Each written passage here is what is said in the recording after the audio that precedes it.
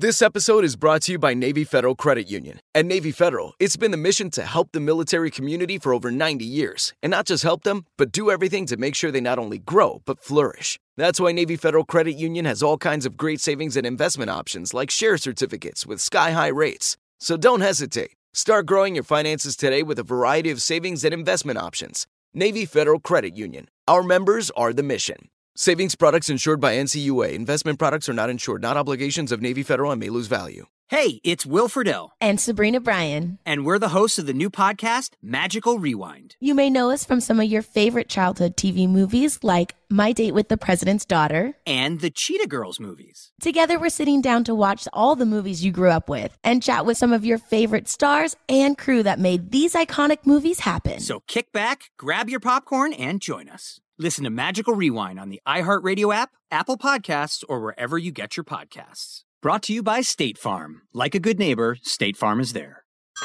Hey everyone, it's Ted from Consumer Cellular, the guy in the orange sweater, and this is your wake-up call. If you're paying too much for wireless service, you don't have to keep having that nightmare. Consumer Cellular has the same fast, reliable coverage as the leading carriers for less. And for a limited time, new customers receive their second month free when they sign up and use promo code MONTHFREE by May 31st. So why keep spending more than you have to? Seriously, wake up and call 1-888-FREEDOM or visit consumercellular.com. Taxes, fees, and other third-party charges will apply. See website for additional details. Welcome in Wins and Losses podcast. I'm Clay Travis. Appreciate all of you hanging out with us. Excited to bring in Will Cain now, who is now, I think officially, a part of Fox News. Prior to that, he was with ESPN for several years.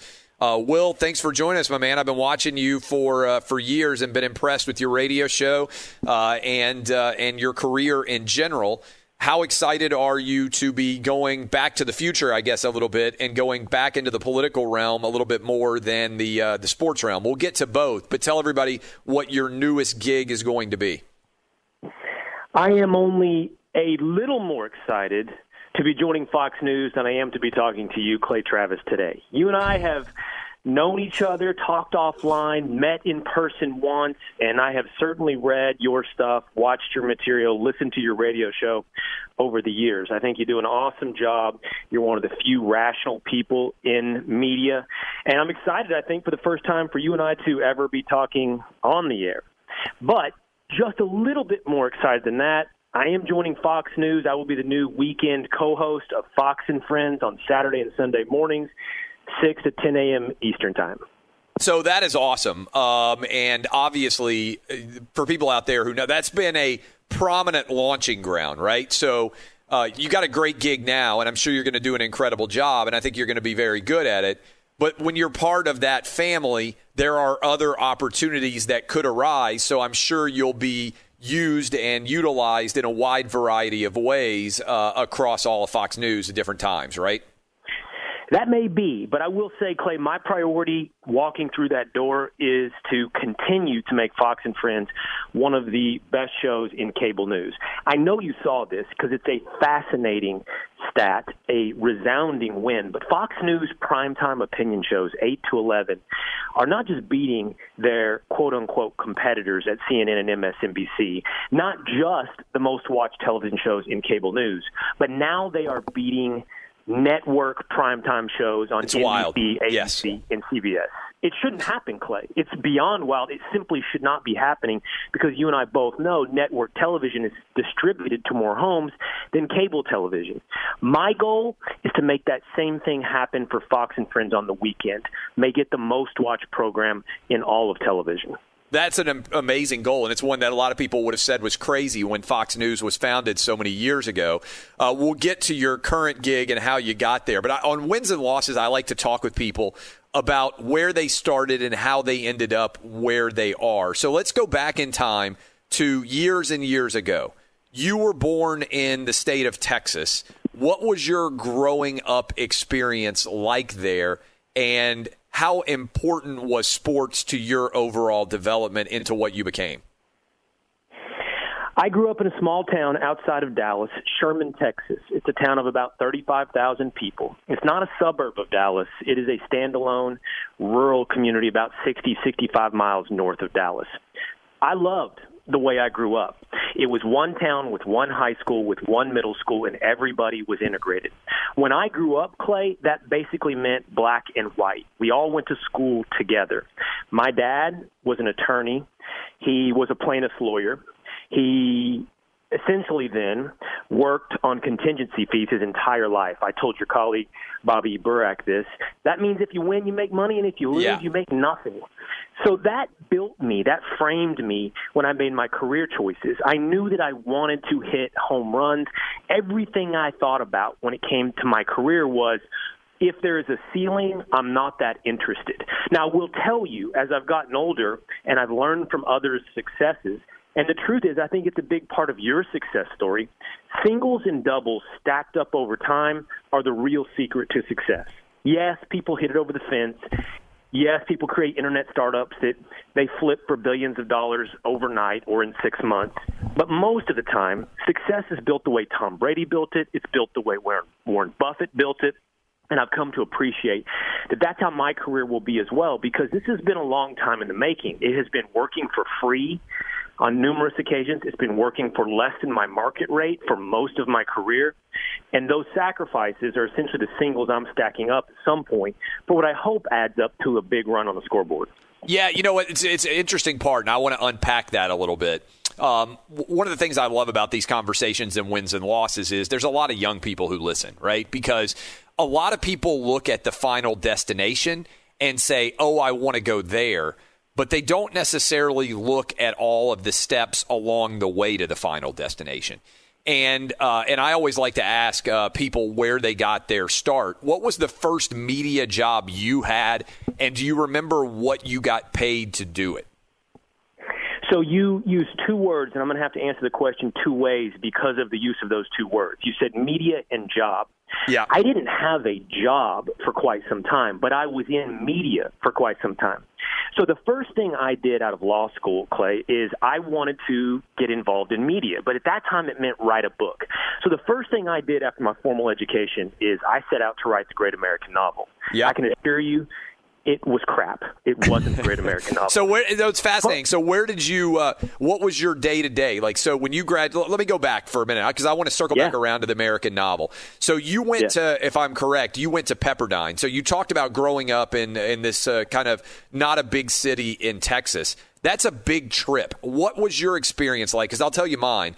I grew up in Nashville, which is, a decent sized city, but I went away to college at George Washington in D.C. It was a total culture shock. I can't even imagine for you what going from Texas to Pepperdine, for people who don't know, out in Malibu, must have been like for a Texas kid to find himself in L.A. It was total culture shock. I later in life, and we'll get there if we need to, moved to New York City with my wife, and it wasn't half the culture shock of an 18-year-old moving from Sherman, Texas to Southern California. And here's why it was such a shock. College for me was about athletics, and it was about friendship eventually. All my buddies went to Baylor and Texas A&M, and they were doing the fraternity and college football thing, and I felt like I was missing out incredibly. On top of that, I was playing water polo at Pepperdine, and it was an absolute exercise over 4 years in humility. Bottom line, man, I just wasn't very good. I walked on, and I'm proud of myself for sticking through it and never quitting. But every day at practice, it was ego-crushing humility, which is an awesome life lesson. But in the beginning, it was really hard for me. After a year of being with my teammates and making friends and relationships and putting in the application to transfer to the University of Texas or SMU, I decided I'm going to stick this out. I have the relationships. I want to be on the team. So I stayed at Pepperdine. And I do think it was personally a growth moment. But I would encourage anybody out there, whatever your final education destination is, be it medical school, law school, college, high school, make that be in the place that you want to live. You should finish your education where you want to start your career. That's fascinating. So it's interesting you said that about your sort of cultural disconnect and how tough it was. I felt the same way. I put in applications after my first year at George Washington. I was like, man, I don't like this. It's very East Coast. People are kind of assholes. It's very different than what I was used to in the South.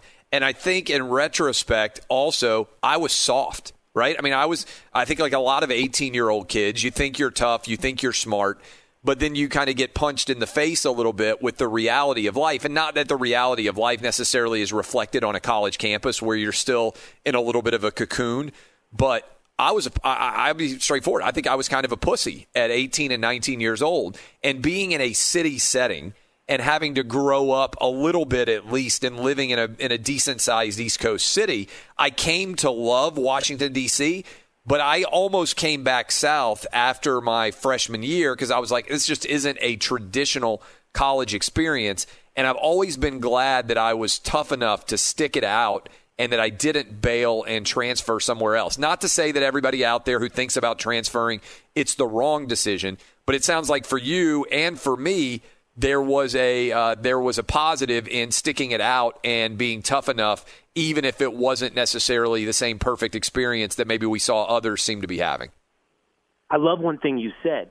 You indicted yourself. You were soft. And I felt the same way. And that's guided me through a lot of decisions I've made later in life. I just believe in challenging yourself. I believe in being challenged intellectually, in debate, physically, moving around, being around people that are different than you. That's why I went to California in the first place. It's why I moved to New York. It's why I send my sons to school in Harlem.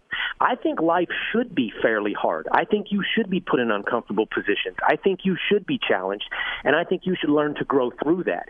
This is probably why you and I agree on so many things happening in this country where everybody protects themselves, not just from uncomfortable or unchallenging concepts, but from disagreement. We're creating generations, and I use plural, generations of soft people unprepared for the real world. Yeah, and look, and it's not necessarily those people's fault either, because you mentioned the parenting decision, and we'll get into this. There's all sorts of fascinating decisions there for how you raise your kids. But I think so much of our culture is about safetyism and bubble wrapping kids, and certainly the coronavirus is this story in many ways writ large. What is, like I jotted down yesterday, I was talking about on my radio show, and I kind of keep notes. You know, one of the most essential questions that seems to come up over and over again with the coronavirus is, what is acceptable risk? And who gets to determine what that acceptable risk is? Because you and I may feel, hey, we're willing to take risk. I said this earlier today. I took my kindergartner and walked him to school, physically in school. I think it's important for my kids to be physically present in school. I think it's important for college football to be happening, but more important than that, I think kids in college need to be in school. They need to learn how to handle risk and assess it and not constantly be told that it's brave to quit, right? That troubles me when I hear people say, oh, it's so brave of the Big Ten and the Pac-12 to quit and not play sports this fall.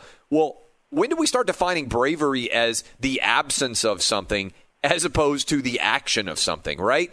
So that troubles me. I'm going to let you kind of get into this too, but I think that's where we have very many agreements on. Now, you went to law school. You came back to Texas. I came back home and went to Vanderbilt, so we're somewhat similar in that respect.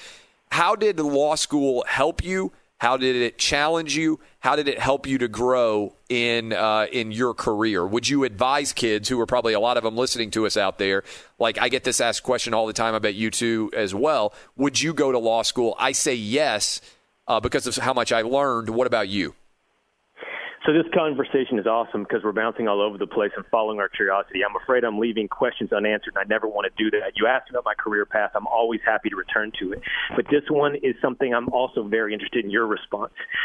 So I have become very pessimistic on the future of higher education, Clay. I am all talk right now because my oldest son is 12. I still have 6 years to figure out if I'm going to commit to paying for college. But right now, I have serious, grave doubts about paying hundreds of thousands of dollars a year or seeing my sons go into debt at the levels of hundreds of thousands of dollars a year to go to an institution that brainwashes them into ideas that I do not believe. And I don't care, as I've stated, if they're exposed to ideas that I disagree with. What I care about is whether or not they're get to be exposed to any form of disagreement, because that's what college has turned into, a place of one-sidedness and safe spaces and protection from any form of disagreement. So I'm generally pessimistic about higher education in the United States. But that being said, man, law school was invaluable. It helps me in everything I do. I know it does the same for you because I listen to you and I hear how you think through things and how you frame conversations. Law school simply organized my thoughts. I had a lot of different thoughts going in different directions when I came out of college. I kind of thought I knew what I thought about certain issues, but I never had them nailed down, and I never understood how they connected to each other. If I was being inconsistent or hypocritical, or if I was contradicting myself. Law school helped me build a framework, both an obvious one when I learned constitutional law and the founding principles and documents of this country, but also just philosophically, what makes sense? Like, what values connect with each other and which ones undercut the others? Law school, to me, absolutely informs everything I do on television, everything I do behind the scenes, and how I've organized my career when I've been entrepreneurial. Yeah, look, I mean, I think you just nailed it on so many different levels. What I would say about law school is, I think, and I bet you kind of in many ways do as well, a good judge knows that he has to decide the case in front of him, but he also has to think about the precedent that he's setting. I think a lot of people in our industry of sports media, and I know you can also broaden it, you're in the audience of media as well, but a lot of people solve the case in front of them right now, and they don't think about the precedent that they are setting going forward. So what I always think about is, if you listen to my radio show or you read Outkick or you listen to my opinions or any of those things, there is a line of consistency that runs through them, much like occurs with a good judge. Whether you're a liberal-leaning judge, conservative-leaning judge, more down the middle, whatever it is, you understand that if you're going to make this argument about this athlete on Monday, that on a year from now, the logic still needs to be the same. And the way I picked up on it in my career, and I'm curious if there was an aha moment for you, when I started doing sports talk radio, I realized that most people are such homers for their team that they can't take it outside of what their team is doing and be logical. And I'll give you an example. I started doing sports talk radio in Nashville. A heartbeat of the SEC here. Everybody has favorite teams. And there's always an NCAA infraction or always a player getting in trouble or a coach a foul of some form or fashion. And I'd go on the radio and I'd be like, okay, here's what I think. And, Tennessee fans would be upset or Florida fans or Alabama fans. And I said, hey, why can't you guys just pretend that this act, instead of being done by the team that you root for, was done by the team that you hate the most? If your response to what should happen to them from a consequential basis is different, whether it's a Tennessee guy or an Alabama guy, that's the very definition of bias. And to me, it's such an instructive lesson to apply everywhere else. If I'm thinking differently about someone or something or some situation than I would be if somebody was on, quote unquote, my team, that's a bias, and I try to avoid it like the plague. And sports is an interesting, to me, metaphor to use that. If you hate a rival and a rival did something bad and you're like, oh, you got to throw, that guy can never play in this league again, and you wouldn't say the same thing about your team, that's bias in its essence. That I had that kind of crystal ball moment at 27, 28 years old doing television, and that's been one of the guiding ethoses behind basically every opinion I have, is I have to be consistent. Like a judge, I can't show bias. So you're touching on one of my favorite things about being a sports fan. Certainly with big issues that involve criminality or issues that involve deep societal issues, you want to accomplish that consistency regardless of your fandom. But I love narrow-minded tribalism and blind fandom in sports. It's incredibly entertaining, yes. It is. Here's the thing. Human beings are inherently tribal. We are. And it's an ugly side of our nature most of the time. It is something that you have to overcome. And you do it, I believe, through the principles you and I are alluding to. Yes. You overcome racial tribalism, gender tribalism, religious tribalism, and geographic tribalism by being a man of principle. But sports, man, that's exempt from all of it. I can think the Dallas Cowboys can do no wrong. And I can tell you all day long the Texas Longhorns should be, and it's a travesty they aren't, a top-tier program in the United States. Over and over till I'm blue in the face, because the truth is it's a harmless area of our culture and our society where we can just be blind fans, just have base allegiances.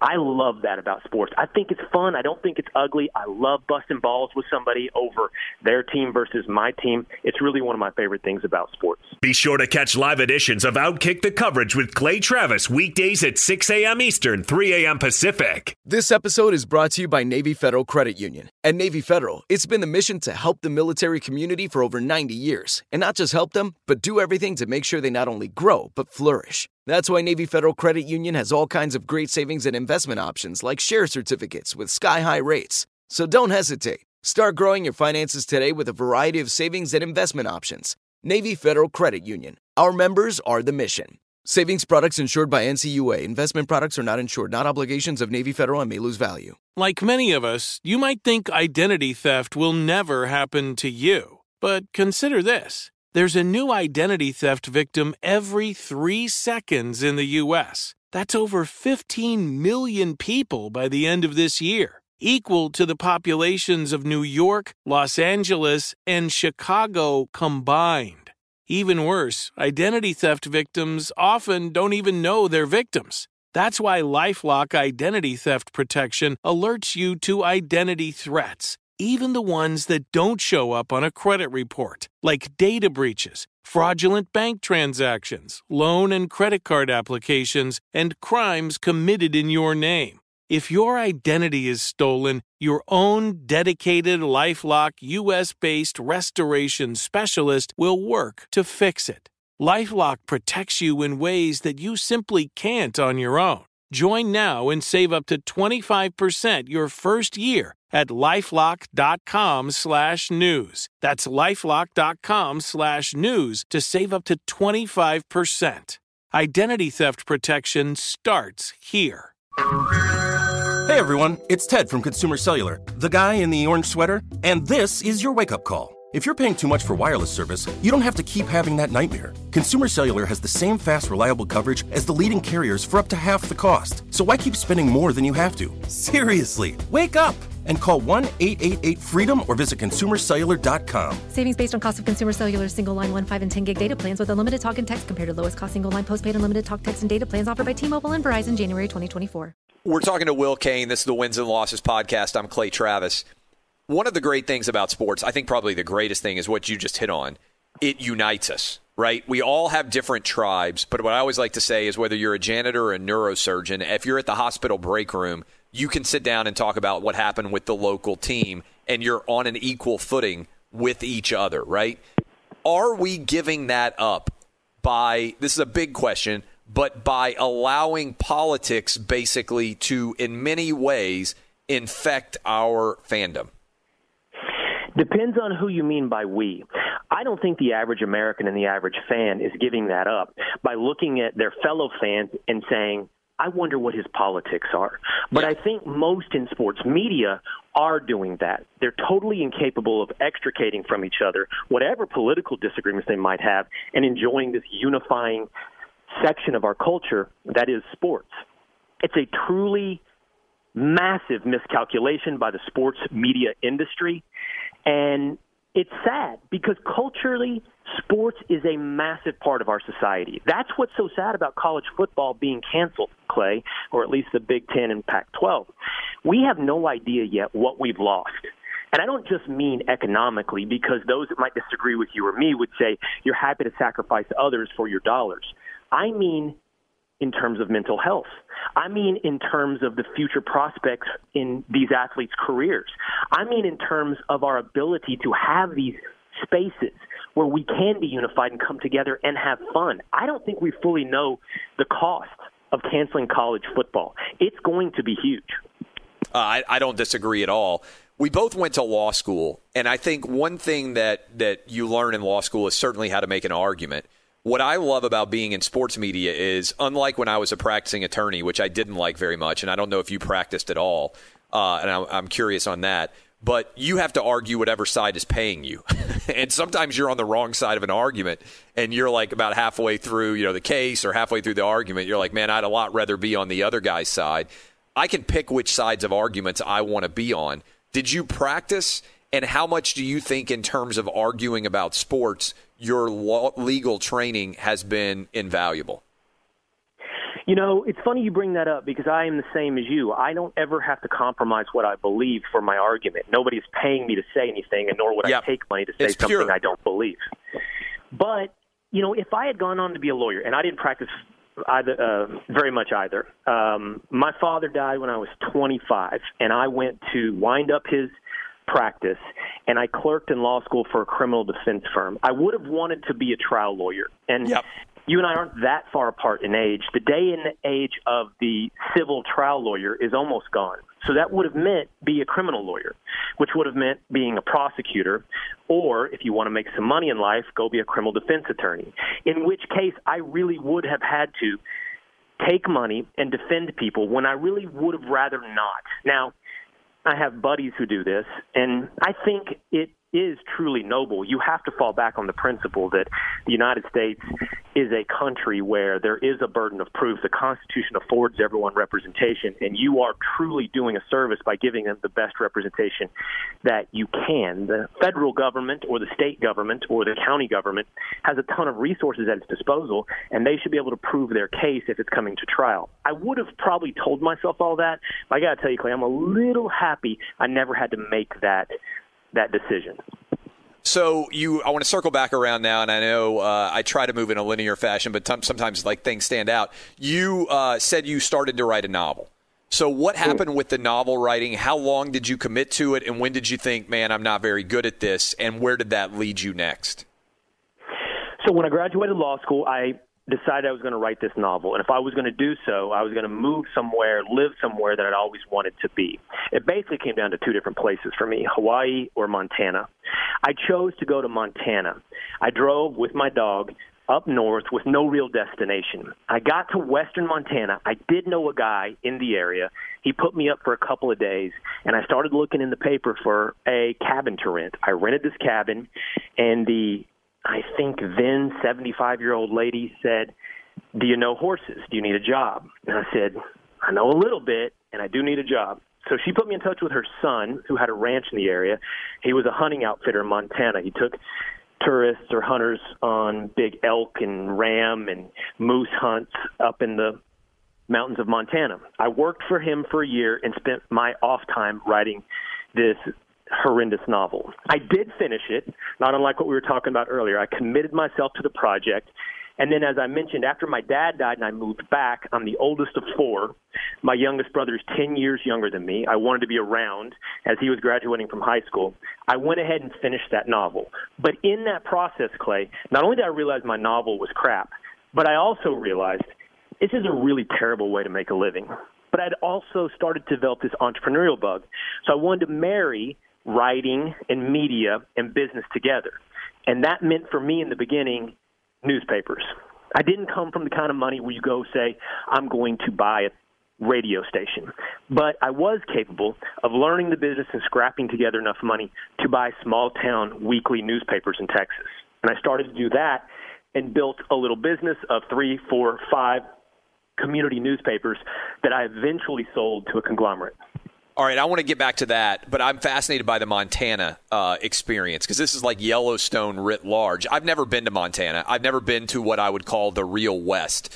I mean, outside of California, Washington, Vegas, that area, even Colorado. I really want to get up there. What time of year did you go to Montana?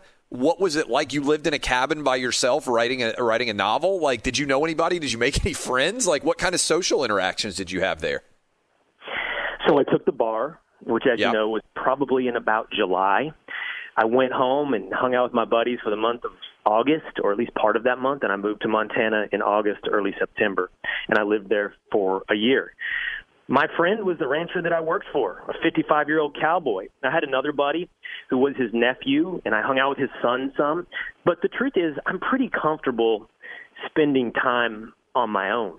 I look back sometimes, Clay, at my 20s, and I go, wow, what if you'd been in New York City then? What if you'd been in Los Angeles at that time? You might have had some fun. And so I do look back on it and go, well, I made some choices to be alone and work on a ranch, but I wouldn't trade it for that momentary. So what did you do on the ranch? Like, were you riding a horse around like a cowboy? Like, what was your day-to-day when you were living in Montana? Build fences, throw bales of hay, stack them in the barn, and then we were shoe horses, and then we were a hunting outfitter. So in Montana, as opposed to growing up in Texas the way deer hunting was, and I don't know what it's like in Tennessee, probably the same as Texas, it's pretty small land. It's often a feeder. You sit in a box, a blind, and wait for the deer to come. In Montana, you ride back into government land. I believe 80-90% of the land in Montana is government land. You ride, in our case, 13 miles back into a camp we had. You stay back in there a week. And my job was to pack the mules, take everything on and off, learn how to saddle everybody's horse, put it together, learn how to pack a mule, bring them into camp, stay for 4 or 5 days, take them out of camp. I wasn't a hunting guide. I didn't know the area well enough to be that. But I was essentially like the low man on the totem pole. Hey, get the horses, saddle the horses, pack the mules. Did you ever have any grizzly bear experiences? Man, I have never seen a grizzly bear. And I just did this trip, 15 states, 7,000 miles, hit every state in the West, including Yellowstone, and I've never seen a grizzly. So, I mean, was that a fear when you guys were taking people into the camping area? Were you cognizant of the danger of grizzly bears? Was that talked about at all?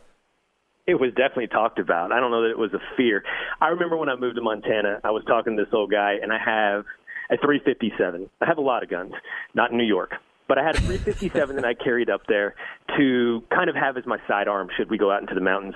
And this old guy said to me, you know what you need to do with this gun, Will? I was like, what? He goes, you need to file the sights off so that you can get a bear, or so it's useful with a bear. I said, file the sights off? Why would I do that? He said, so when that grizzly takes it to you and takes it from you and shoves it up your butt, it won't hurt as bad.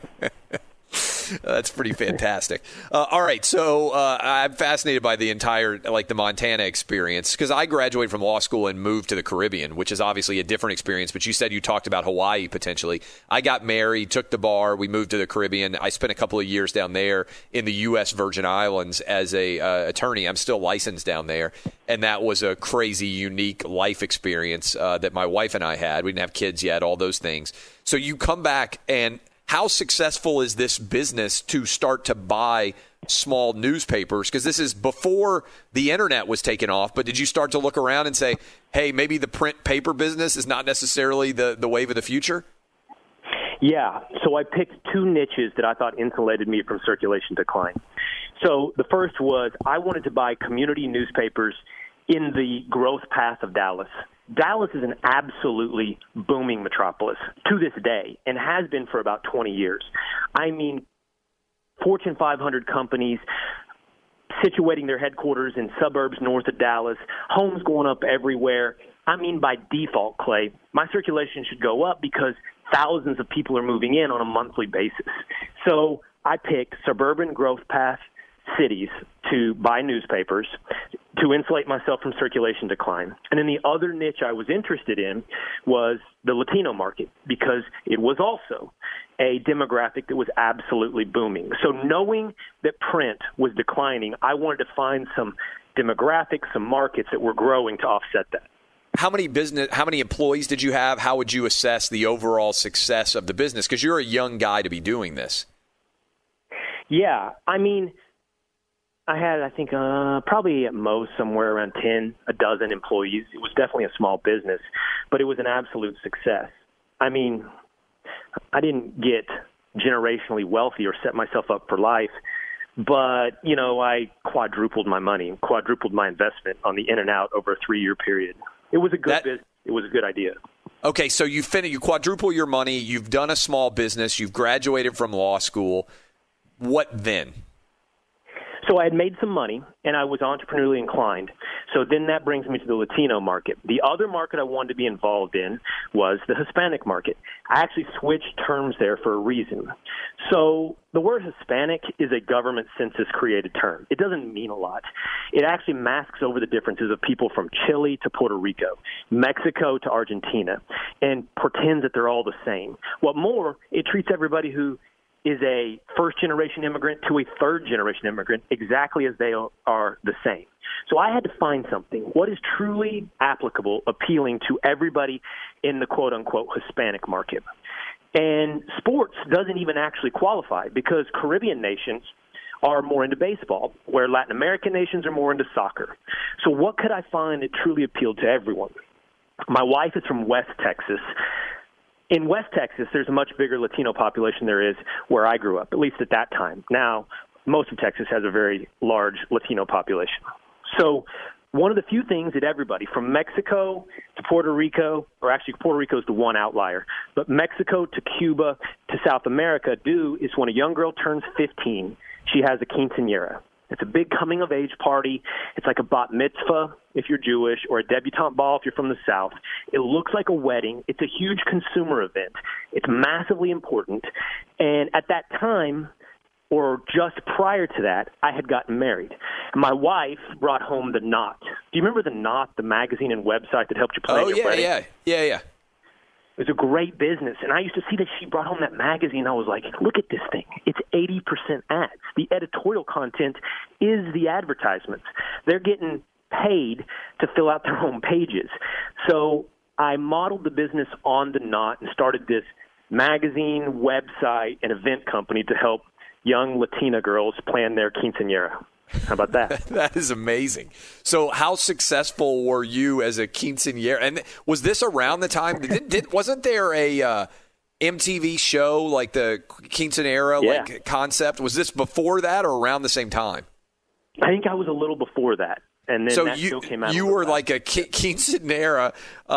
So how? I mean, it sounds like it's a crazy idea, but also one that was likely to work. Did it work? So here's this business story. I raised outside financing from a hedge fund, some guys that I truly respect. The business got off to a great start. We got it off the ground quickly, acquired a place in the market with the consumer and the advertisers.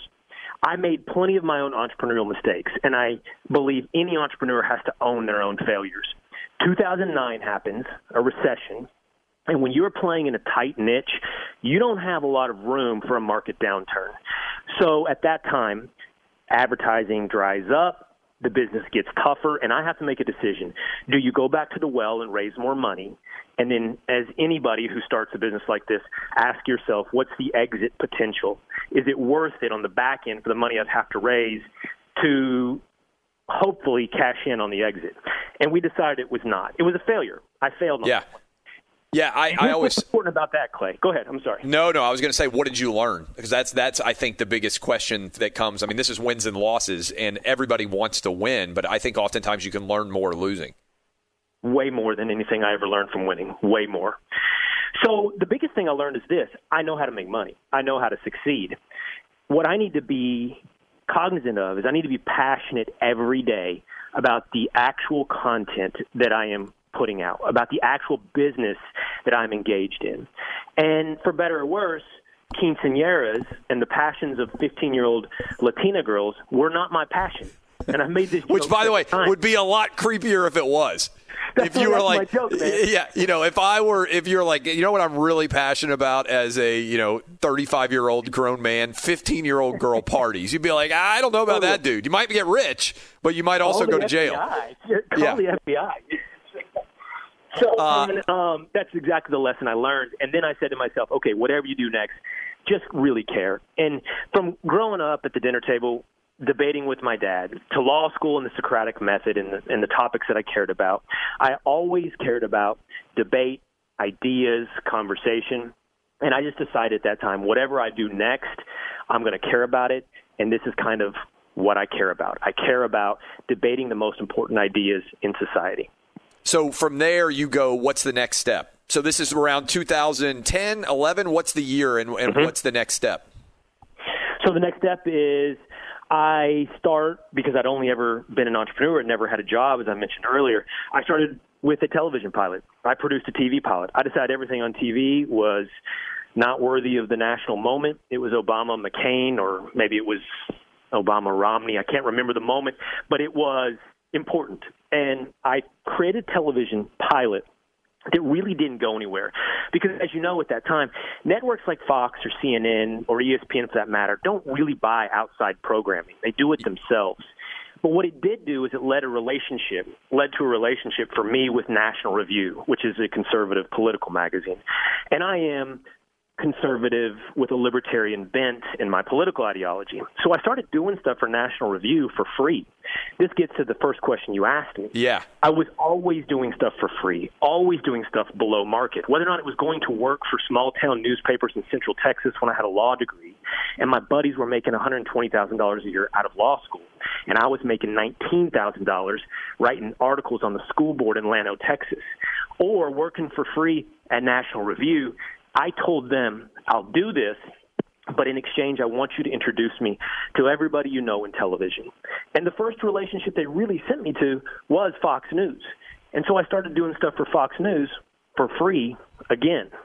And then one night, after I'd built up enough television appearances, I guessed at the email address of the president of CNN.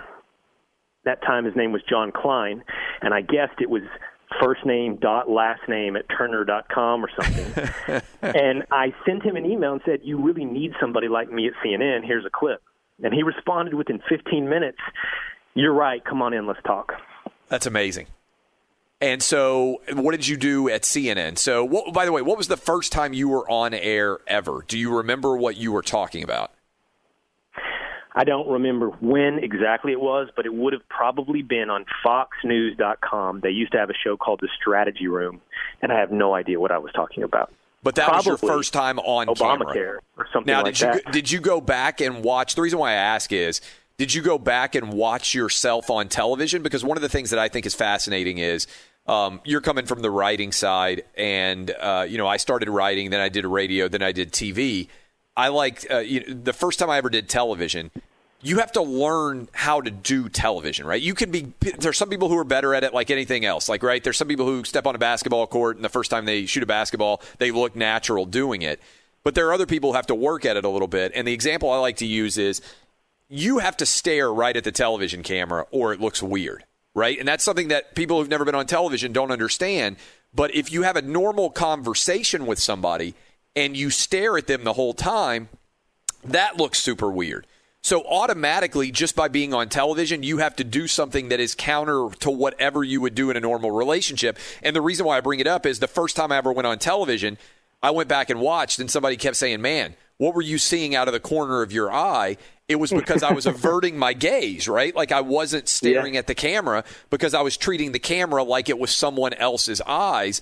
But on television, if somebody's not looking directly at you, you're like, oh, that person is shifty. You can't trust them. And it would be the exact opposite in an in-person relationship. So that's why I ask, like, the first time that you go on, did you go back and, like, sort of scout yourself and be like, oh, I did well there, I moved too much there?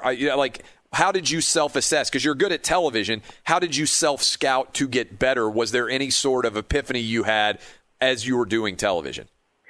So I have a couple of things to say on that. When you first started asking me the question, I almost dismissed it internally because I was like, just be yourself, be second nature, be smart. And I do think that's where you get eventually. A guy like you, Clay, who is smart, you're going to go in, you're going to have unique thoughts, you're going to be brave enough to share them. Television dynamics be damned. All of that is small fries compared to actually giving people good, intelligent, unique content. That being said, as you were talking about the question, I did remember that my first real big boy television appearance was on Fox and Friends. And it was in the studio. And not only is it unnatural to stare into a black box, as you said, but there's all these other external inputs. Yeah. 2 or 3 people usher you to a chair very quickly. They put this thing in your ear that you've never had before, and all of a sudden you hear things that are distracting you from what you're thinking about. They clip a mic on, and out of the corner of your eye, you see the other people in the studio, which normal circumstances you would be talking directly to, talking to another black box. And then these lights flash down in your face, and everything is distracting you from exactly what it is you want to say and be natural and be smart. But you get conditioned to it. I mean, if somebody gives you the opportunity, and that's key, if they give you the opportunity to actually take some balls, take some strikes, take some cuts to plate, then you will get used to all of that. Yep. I'll tell you this, man. I don't go back and watch myself now. And I don't know, that might be a mistake. I really probably should, but I can barely stand to watch myself, much like I don't watch. I don't watch now. I thought early on, because it's a new discipline, I wanted to know what I looked like to other people. And now I never go back and watch. And I don't go back and listen very much to radio anymore. But early on in radio, I noticed that I had tics, right? I would say there would be words that are unnecessary that I would use, and I tried to knock it out. Like, for instance, I remember the first time I started to go on as a guest, I said all the time. And somebody reached out and they said, did you realize that during the course of that 15-minute interview, you said 78 times? And I was like, no way. And you go back and you listen and you realize we all have speech patterns and maybe you're a little bit more nervous. And so you tend to feel like you need to fill that silence. And so you learn how to do it better. But I think you can overtrain, right? But I think early on there are important lessons that you can pick up because doing television well requires some unnatural reactions in order to look natural, if that makes sense. Well, talking about those verbal tics, there's a contagion at places like MSNBC. It's not just that you have to wear eyeglasses, but that you say the word right at the end of every sentence so that you force the listener to agree with every point you're making, right? And so I have another really intelligent point that I'm going to need to put these glasses on for, and you're going to like it, right? And I can't stand that verbal tic that is seemingly contagious at MSNBC. Man, there's something you and I agree on, and that is the best mechanism for developing your thoughts, and the best medium out there is absolutely radio.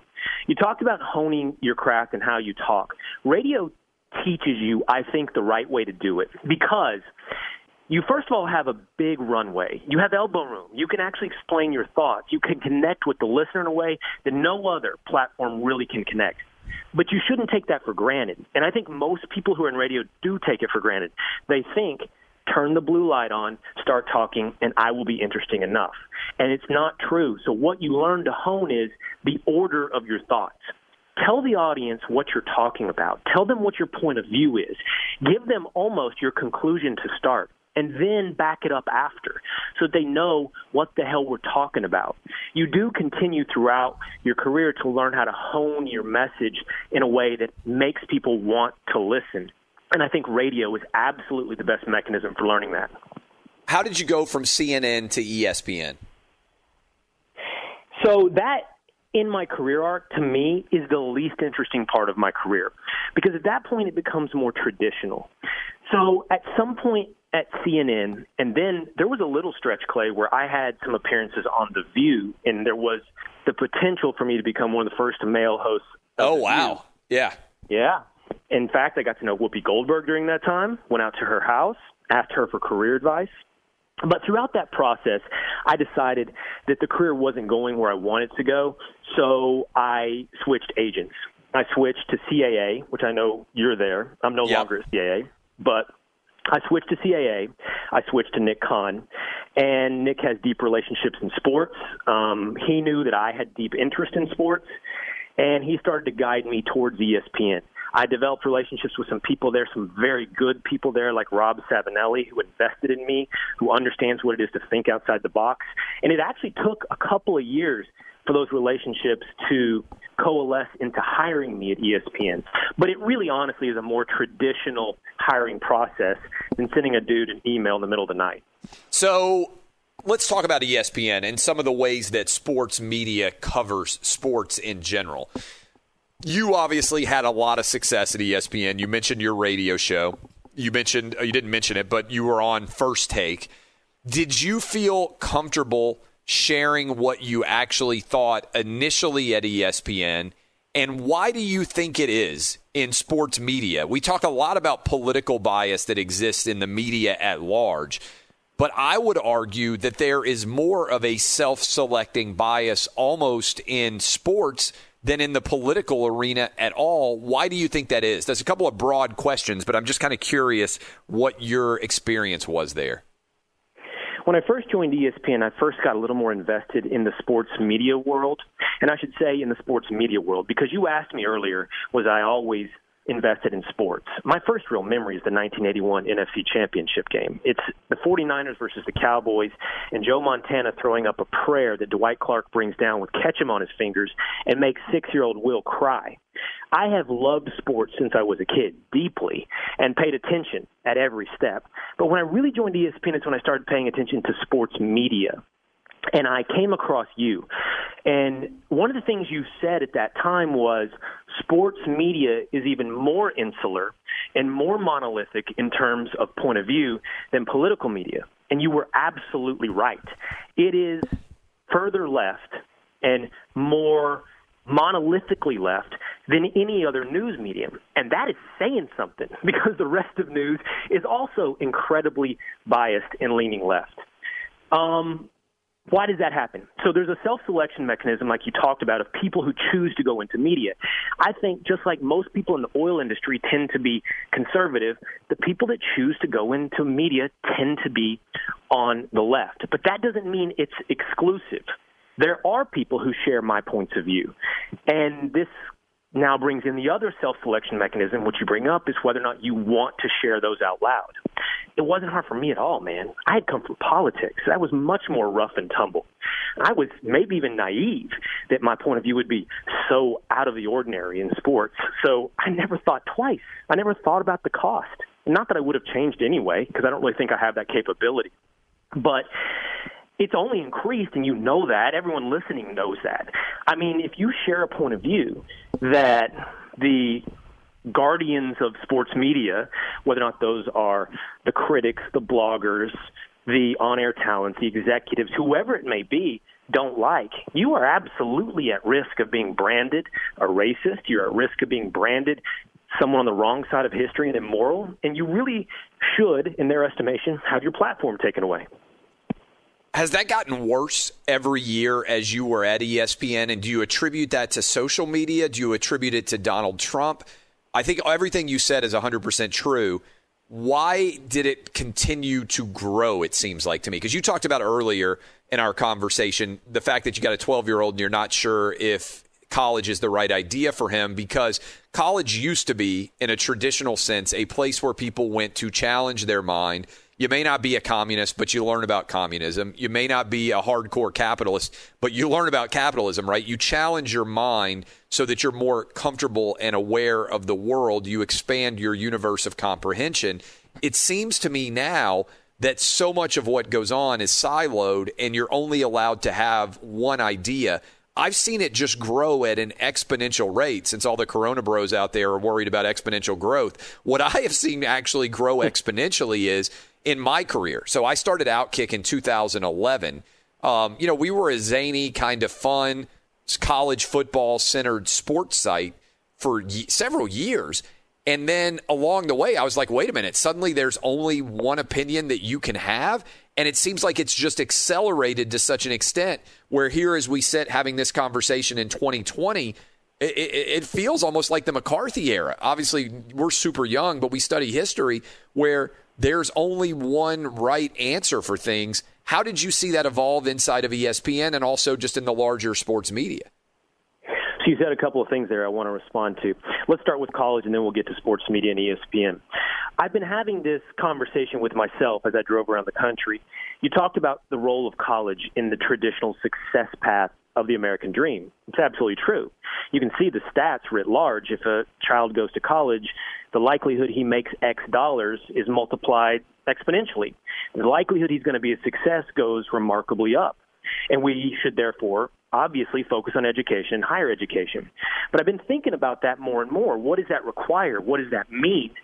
And what it means is you're going to go to an institution where they are going to require you to fall into lockstep with their point of view. And even if you were okay with that in exchange for being a success in life, I would ask you, what is success in? It's going into corporate America and then falling into other institutions, which have shown to be some of the most spineless leaders in American history, who will say, if you don't fall in line, not only are we not going to promote you, if you don't submit to the majority point of view, or rather, the minority extremely loud point of view, then we're going to potentially fire you. Yeah. I started thinking about who I want my sons to be. I'm like, is being rich that important? Is being, quote-unquote, successful so important that you have to sell out your principles, your values, your manhood, that you have to just fall in line, that you have to agree or be fired, that you tuck your tail between your legs and you whimper your way to your golden handcuffs? I don't want that for my kids. I want them to be men. And if college and that traditional success path defines that's the kind of person they're going to be, I have real doubts and concerns about it. I'd rather them go be a man in Montana and learn how to make a living on his own and live by his own principles. That's what I am right now. But again, I'm all talk. I got 6 years to figure this out. That's fantastic. And the other part of that, because that was such an interesting answer, like the evolution of your time at ESPN, did you see a sort of what I would say is shrinking of the universe of acceptable opinion, to kind of sum it up? Like, it seems as if with social media and sports media in particular, that the number of opinions that someone is allowed to have, the space for those opinions has increasingly shrunk. Would you agree with that? And did you notice it? And how would you attribute that to occurring? Why did it occur? So let's talk about ESPN and sports media and why it occurred. So I will say this. No one in 5 years at ESPN ever told me what to say or what I could not say. No one at ESPN made me feel unwanted. The executives there, I truly believe, wanted, most of the time, me on the network. There might have been times when they thought I'm not right for a certain show or a certain audience. They might have had their doubts about me personally. I'll never know because they didn't share it. But I felt fairly comfortable at ESPN in terms of support. But I was an outlier. Everybody knows that. You know that. My opinion was in the minority there. In 2016, you really saw this stuff take off, right? Colin Kaepernick kneels, and we begin to have these conversations around race. They weren't exclusively around race. There was trans issues. There was issues about sexual assault charges. We talked about principles earlier, Clay. I'm a big believer in reasonable doubt and burden of proof. Almost every accusation against an athlete, be they black, white, man, or woman, I just want you to make your case before you brand and totally condemn them as guilty. So all of these issues are sensitive, and it starts to really peak more in 2016. And I do think it goes away in 17, 18, 19. And then to answer your question, I don't think this is unique to ESPN. I think it's in sports media writ large, and I think it's in media writ large. Over the last 6 months, this idea that you can only have one point of view has absolutely had rocket boosters on it. Again, it did never manifest in, we don't want Will on air. ESPN supported me. They wanted me. They wanted me to stay at ESPN. My contract was up, and we were negotiating. But I think the role of social media, the role of blogs and critics, the role of like-mindedness in media has really forced everything to become monolithically one point of view. How does it change? Fracturization, honestly. It changes with probably institutions like Outkick.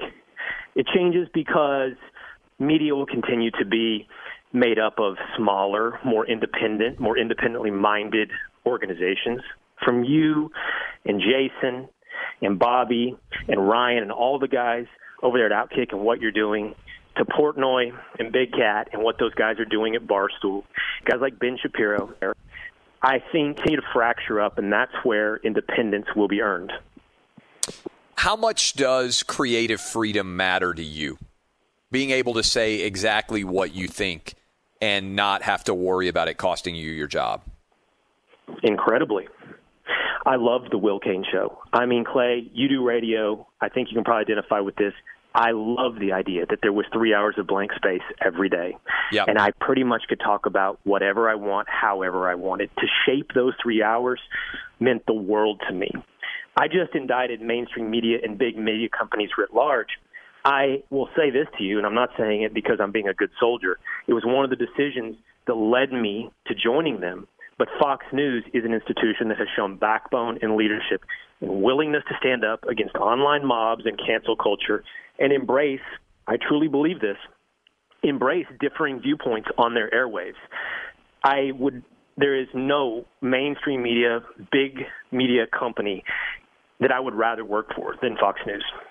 Fox Sports Radio has the best sports talk lineup in the nation. Catch all of our shows at foxsportsradio.com. And within the iHeartRadio app, search FSR to listen live. This episode is brought to you by Navy Federal Credit Union. At Navy Federal, it's been the mission to help the military community for over 90 years. And not just help them, but do everything to make sure they not only grow, but flourish. That's why Navy Federal Credit Union has all kinds of great savings and investment options like share certificates with sky-high rates. So don't hesitate. Start growing your finances today with a variety of savings and investment options. Navy Federal Credit Union. Our members are the mission.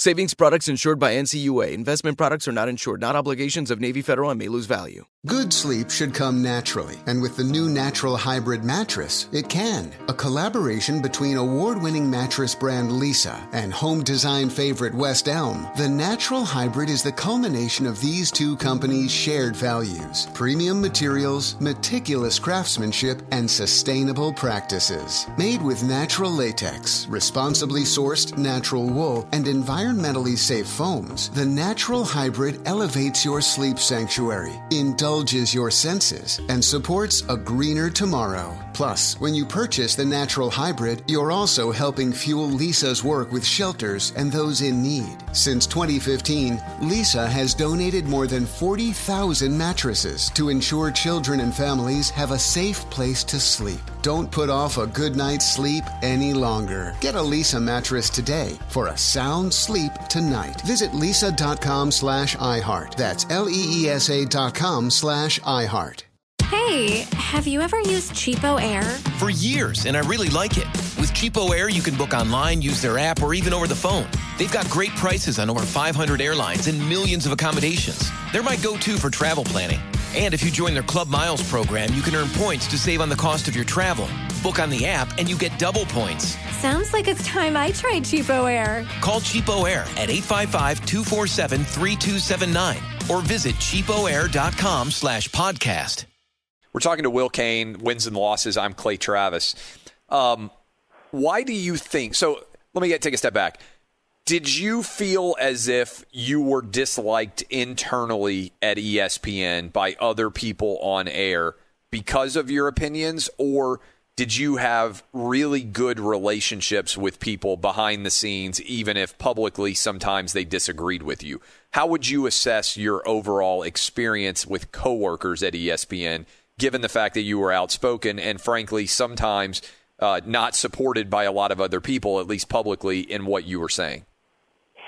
The vast majority of relationships were really good. I mean that, really good. I hope they were all authentic. I really think that they did appreciate me, did like me, did take the time to invest and understand who I am and why I think what I think. I'm sure there are some who didn't like me. The truth is, about those that didn't like me, we probably didn't interact a whole lot. They probably didn't give me a shot, didn't really invest in understanding who I was. But for the vast majority of relationships, whether or not they were Stephen A. Smith or Marcus Spears or Damian Woody or Dan Orlovsky or Tim Hasselbeck, they were good relationships that I sincerely hope to maintain. How often would people come up to you at ESPN and say, I don't want people to know it, but I agree with a huge percentage of what you say, keep doing it? It happened. It definitely happened. And you know, Clay, I heard you talk about that because I remember you used to talk about people that would send you messages behind. Oh, I have a ton, just so you know, and this is not going to shock you. I have a lot of really good friends at ESPN. People are like, I don't look. I have a lot of really people that I would consider to be good friends and also good professional friends. And many of those people reach out to me regularly and they say, man, I love Outkick. I love what you're doing. Keep doing it. You're right in a lot of the criticisms that you levy about sports media, and ESPN is obviously the biggest mirror to reflect sports media. I don't think it's an ESPN exclusive issue. I think they just are bigger, so they magnify sometimes more. So I know there is a deep well of people at ESPN with a strong belief system in things that might seem counterintuitive. And Jason Whitlock, I thought, recently said that he thinks that it goes on in sports media too, where there's a lot of guys making $75,000 a year out there, and they got to take care of their family. And they're like, man, I can say what I actually think on social media, but if I do, I might lose my job. And then it's not easy for me to go get another $75,000 or $100,000 job. I'm 56 years old. I'm just trying to play out the thread on my career. I think there's a huge number of people out there like that, but I'm curious whether they come up to you internally and whether you had some of those conversations as well. I did. And I would say three things in response to that. I think the number of people who agree with what I have to say is actually growing. I think as the points of view have gotten more extreme, I'm not just talking about ESPN, I'm talking about in the nation as a whole, but yes, particularly in the media as a whole, and then even more particularly in sports media, has gotten more extreme. I think more people are gravitating to my positions, ones they see grounded in reason and rationality, and they're starting to see the cost of some of these extreme points of view. Trust me, I live in New York City. I can tell you firsthand, I have seen the cost of these kind of ideas implemented. Number two, I can't help it, and I would tell my friends this, I am a little disappointed sometimes that they feel this way privately, but don't say it publicly. I mean, sometimes it can be even as innocuous as saying, I think Will Cain is good, or Will Cain is right, or, one of those statements that somehow ends up being controversial. I do wish a little bit people were more forthcoming with their points of view. But then my third point is I understand. Just like you said with Whitlock, I understand. It's a very rational choice to make, to be quiet.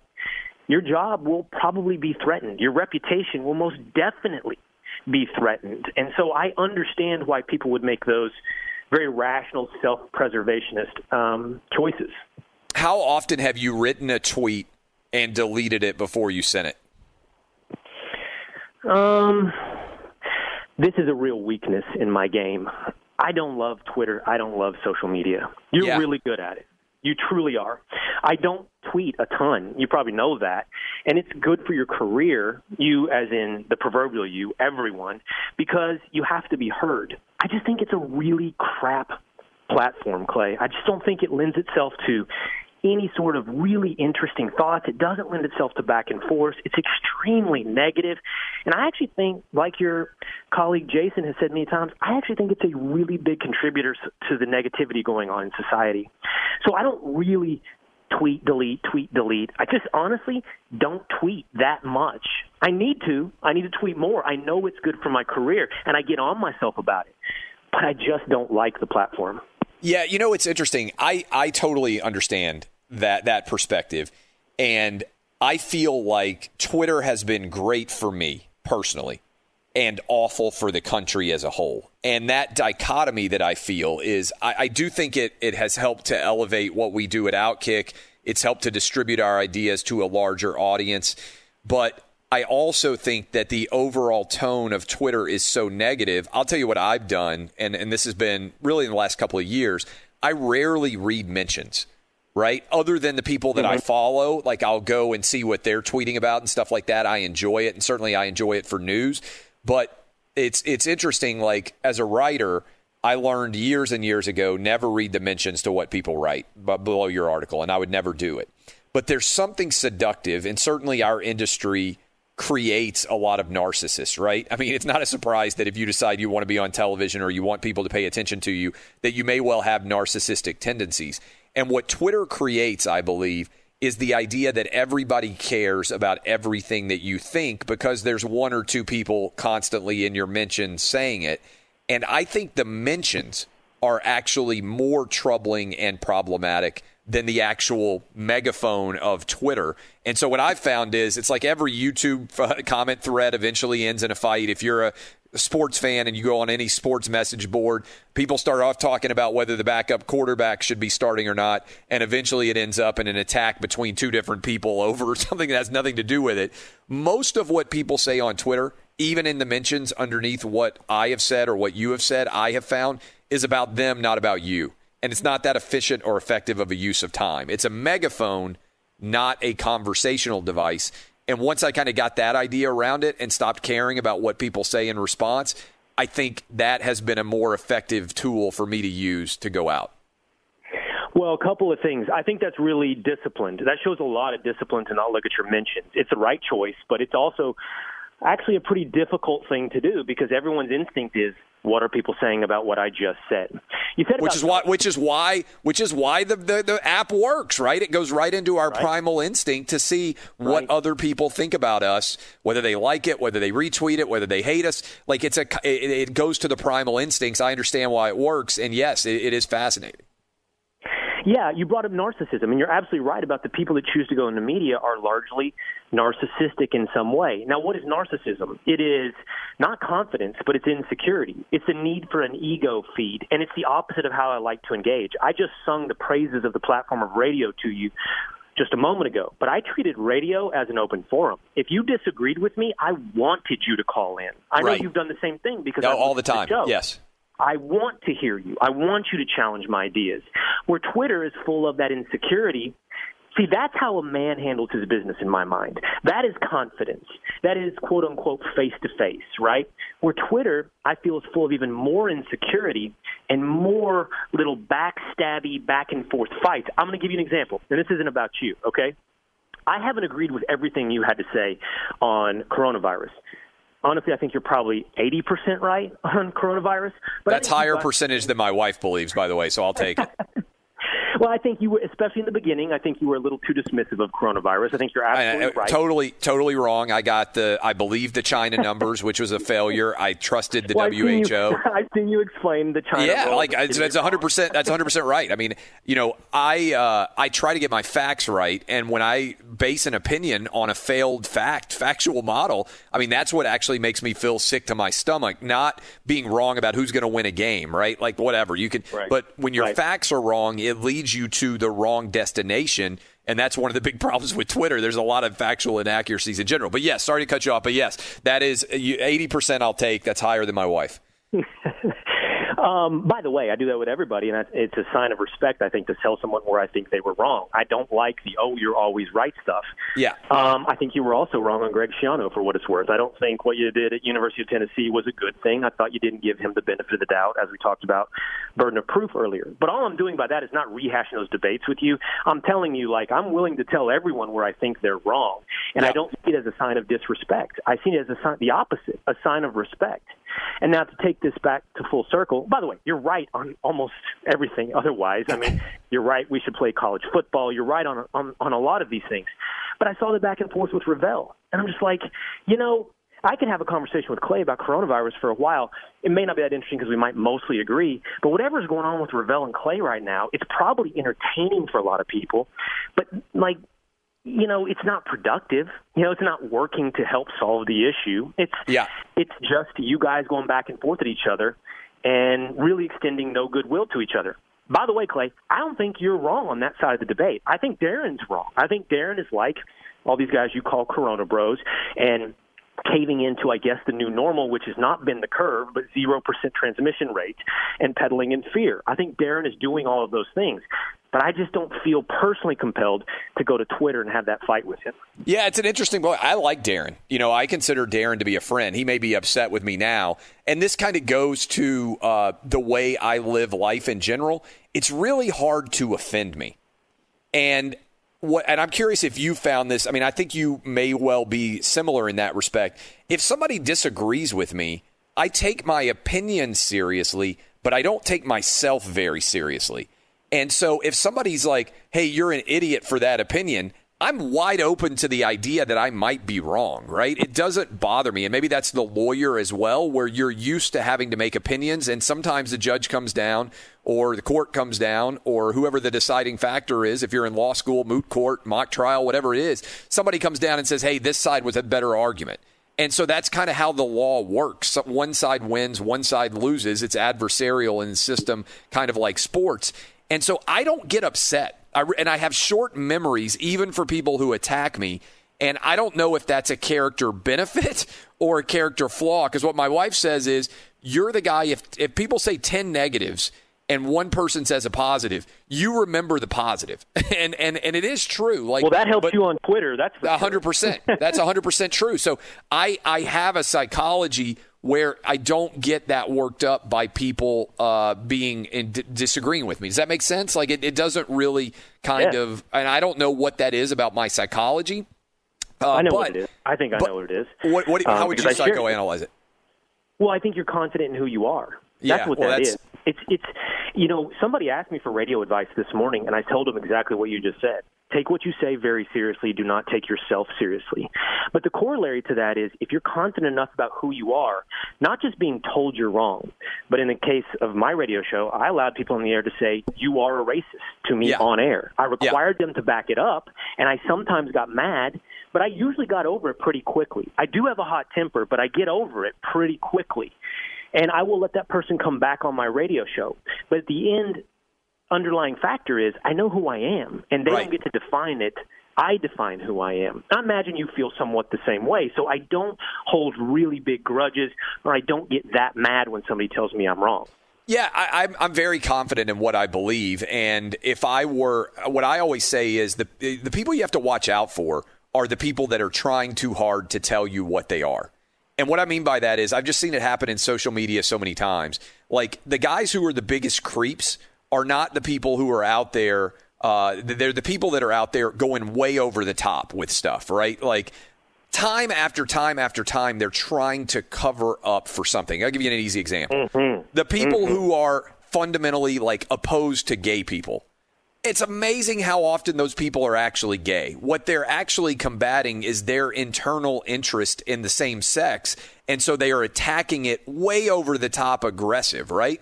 For me, I always said, even back at 17 or 18 years old, I grew up in Nashville. I didn't know any gay people really very much growing up. But we went away to college. There was a lot at GW. My first thought as an 18-year-old was, I love gay dudes. That's a lot less competition for girls. Like, I still don't understand why guys, that isn't the number one reaction. When you're an 18-year-old college kid and the campus is swarming with girls, like GW had a huge gay population. And I was like, man, this is awesome for me. There's a lot better options that I'm going to have because those good-looking dudes are gay and they're not interested in girls at all, right? Like, maybe that's self-interested, but I don't care very much about what other people think or do. And I heard you say you're libertarian bent earlier. Like, I believe in capitalism and I believe in free speech. And I obviously got in trouble on CNN's perspective for saying I believe in the First Amendment boobs. I'm a heterosexual guy who likes most things that heterosexual guys like. But that doesn't mean that everybody has to be a heterosexual guy. But I also don't think we should apologize for our masculinity, which is a big part of, I think, several of your different stories. Like, we have feminized so many things, it seems to me, in this country that men are shrinking from the responsibilities of manhood. And, like having a disagreement is not a bad thing, right? And having a face-to-face disagreement is not a bad thing. Losing is not a bad thing. That's how you grow as an individual, in fact, I think. I totally agree. There's a lot to unpack with what you just said. Let me just see if I can remember a couple of them. First, I totally agree that the people that sing the loudest about their own virtues and cast the most accusations usually are hiding something big, bad, and ugly. I think most of the people that yell racist at everybody else online make, I would suspect, because I have seen it in my private life, some of the most racist choices you would ever see. Yes. And it applies across the spectrum, every issue. I feel like the ones that preach the loudest and cast the biggest accusations are really talking about themselves in some way. What else did you talk about? I said I was going to remember, but I'm like... Masculinity. I think you probably agree in many ways with, I have 3 boys. Do you have 4? I have 2. I just have 2. I'm jealous, by the way. I wish I'd had one more. I would keep going. I would have a 4th. My wife has said that we can't have any more kids, but I've got 3 boys. I try to think about the world in which I want to raise them. And it's okay to be in touch with your emotions. I'm fine with that. But when your emotions tip over into fear, I don't want to raise children who are afraid of the world. And I used that earlier as an example. I said this today. I took my kindergartner to school. All of my kids are going to be going to in-person school. I think it's important. I've talked to my kids about the coronavirus the same way 80% of the time is correct, as you said. But I've tried to talk to them as adults to understand that you can't allow fear to dictate all the choices that you make. And it seems to me that as a society, we are treating fear as if it is something to be avoided as opposed to something that is to be accepted and understood as a part of adulthood. And that troubles me in many ways. And so I think about that from the parenting perspective. What am I trying to instill in my kids? We talked about when you and I both went away to college, maybe we were a little bit soft, right? And I think the world creates a lot of soft people. And when hard times come, I'm not sure that soft people can cope. Does that make sense? Man, you are singing my song. Fear is winning the day in the world. I've been saying this on some of this media tour that I've been going through. I think corporate leadership is absolutely beholden to fear right now. You can go read my interview with Bobby Burek at Outkick.com to see what I had to say about that. But I want to say something different about what you just said about raising boys and embracing fear. I have sat at the top of a cliff with my youngest son, who was a little more less of a daredevil than my oldest son, and said, we're going to jump into this ocean, we're going to take this jump. And he's afraid. And I said to him, fear is rational. Fear is fine. Don't be embarrassed about fear. Fear is absolutely part of life. The only question is, what do you do with fear? Do you let it win? Do you let it dictate your next action? You should feel fear. It's rational. It's telling you, by the way, that bear is big. I want to run. But if it's a black bear, you should not run. You should stand tall. You should act big. You should be loud. You should back down the bear. The fear is okay, but what you do with the fear is what's important. I don't care much about skateboarding, Clay, but I got both of my boys into skateboarding when they were young, and I got them into it for that reason. I wanted them to learn to drop in, to crash on concrete, to overcome their fear. I never wanted them to be protected from fear. I just wanted them to learn how to overcome fear.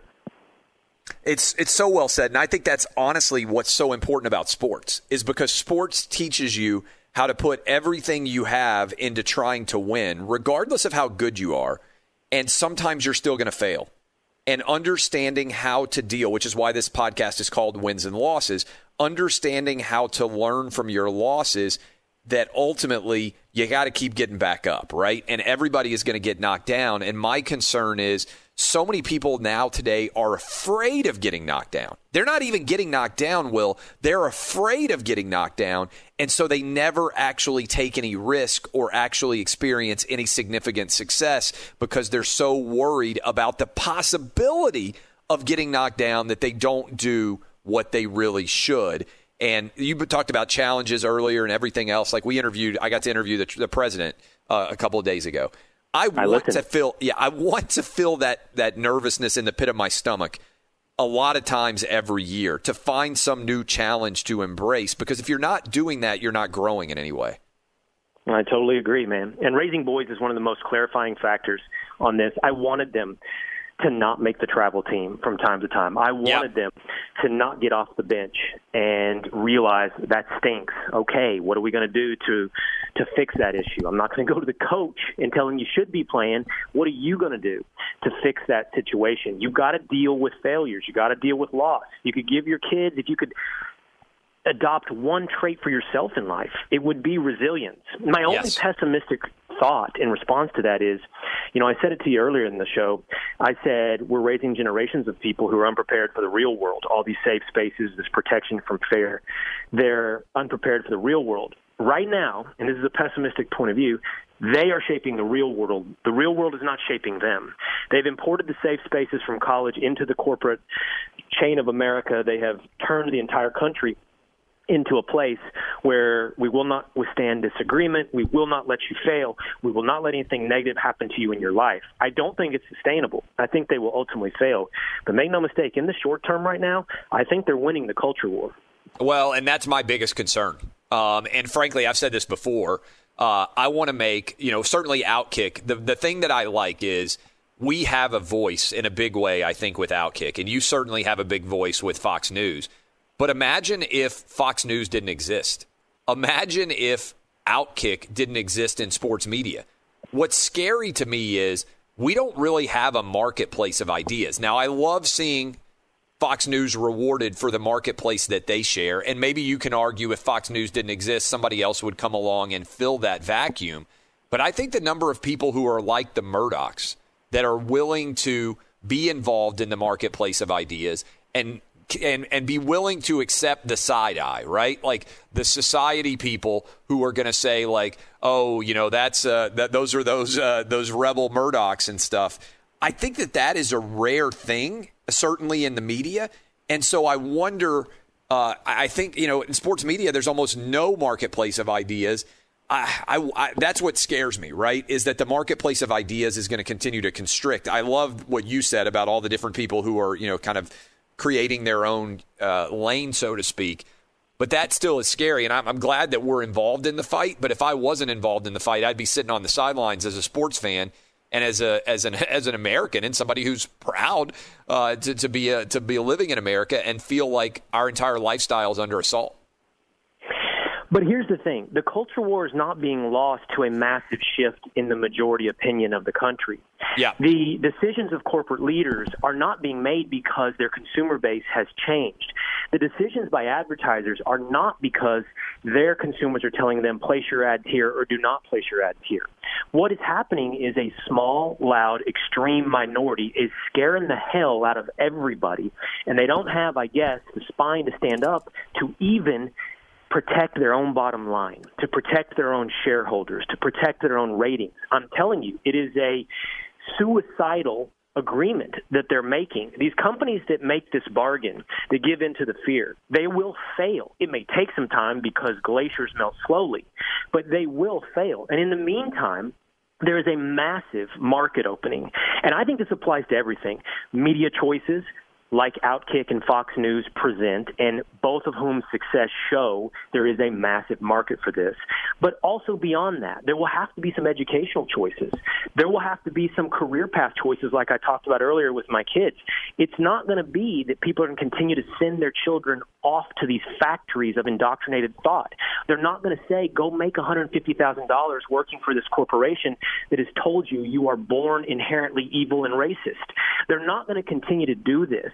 Media, sports media, that's just the start. People are going to have to make choices.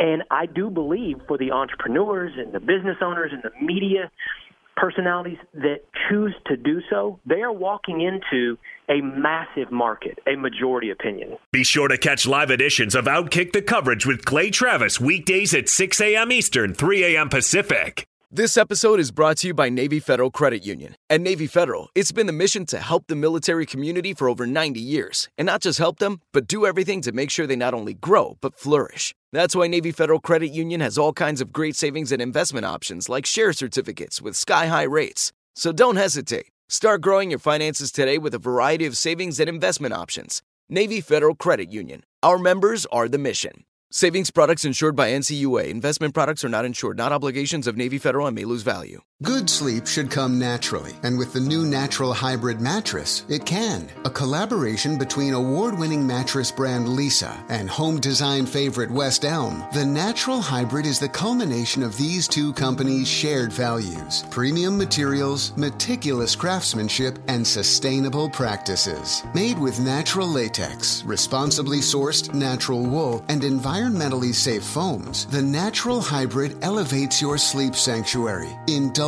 your senses, and supports a greener tomorrow. Plus, when you purchase the Natural Hybrid, you're also helping fuel Leesa's work with shelters and those in need. Since 2015, Leesa has donated more than 40,000 mattresses to ensure children and families have a safe place to sleep. Don't put off a good night's sleep any longer. Get a Leesa mattress today for a sound sleep tonight. Visit leesa.com/iHeart. That's LEESA.com/iHeart.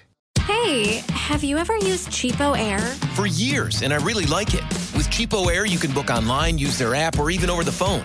They've got great prices on over 500 airlines and millions of accommodations. They're my go-to for travel planning. And if you join their Club Miles program, you can earn points to save on the cost of your travel. Book on the app, and you get double points. Sounds like it's time I tried Cheapo Air. Call Cheapo Air at 855-247-3279 or visit cheapoair.com/podcast. Man, this has been a fascinating conversation. Tell people again, I'm Clay Travis, Wins and Losses with Will Cain. You can follow Will, I think it's just simple, at Will Cain. But where can people watch you and starting when? I start this Saturday on Fox and Friends Weekend with my friends Pete Hegseth and Jedediah Bila. It'll be 6 to 10 Eastern every Saturday morning and Sunday morning on Fox News. And then as time allows, I am not walking away from sports. I'm going to stay involved in the sports world. I love sports. You couldn't keep me out of it if I want. I consider this a new opening door for my career, not closing any. So I'd love it, man. I'd love it if your listeners, your readers, your fans all come join us over. And I hope you and I keep talking, man. This has been a long time in the making. And I appreciate what you guys are doing. No, look, I'd love to get you on the radio show regularly. We need to talk about that offline at some point, but I think our listeners would love hearing from you on a regular basis. I think we'd have a lot of fascinating conversations, and I don't want you to leave completely the world of sports either. This has been awesome, man. I appreciate the time. I know how busy you are getting ready for that new show to launch. Encourage everybody to go watch it. Fox and Friends on the Weekend with Will Cain. Go follow him on Twitter. Tell him you enjoyed the conversation, and if you enjoyed this one, go check out some of our other long-form conversations. Thanks, my man. I'm rooting for you. It's great to get to spend as much time talking as we just did. Thanks, Clay. Keep up the good work, man. Appreciate it. That's Will Cain. I'm Clay Travis. This is Wins and Losses. Go subscribe, 28, 30, whatever the number is, long-form conversations, hardly any commercials. You're going to love it. Look forward to it. Thanks again to Will Cain, and thanks to you guys. This is Malcolm Gladwell from Revisionist History. eBay Motors is here for the ride. With some elbow grease, fresh installs, and a whole lot of love, you transformed 100,000 miles and a body full of rust into a drive that's all your own. Brake kits, LED headlights, whatever you need, eBay Motors has it.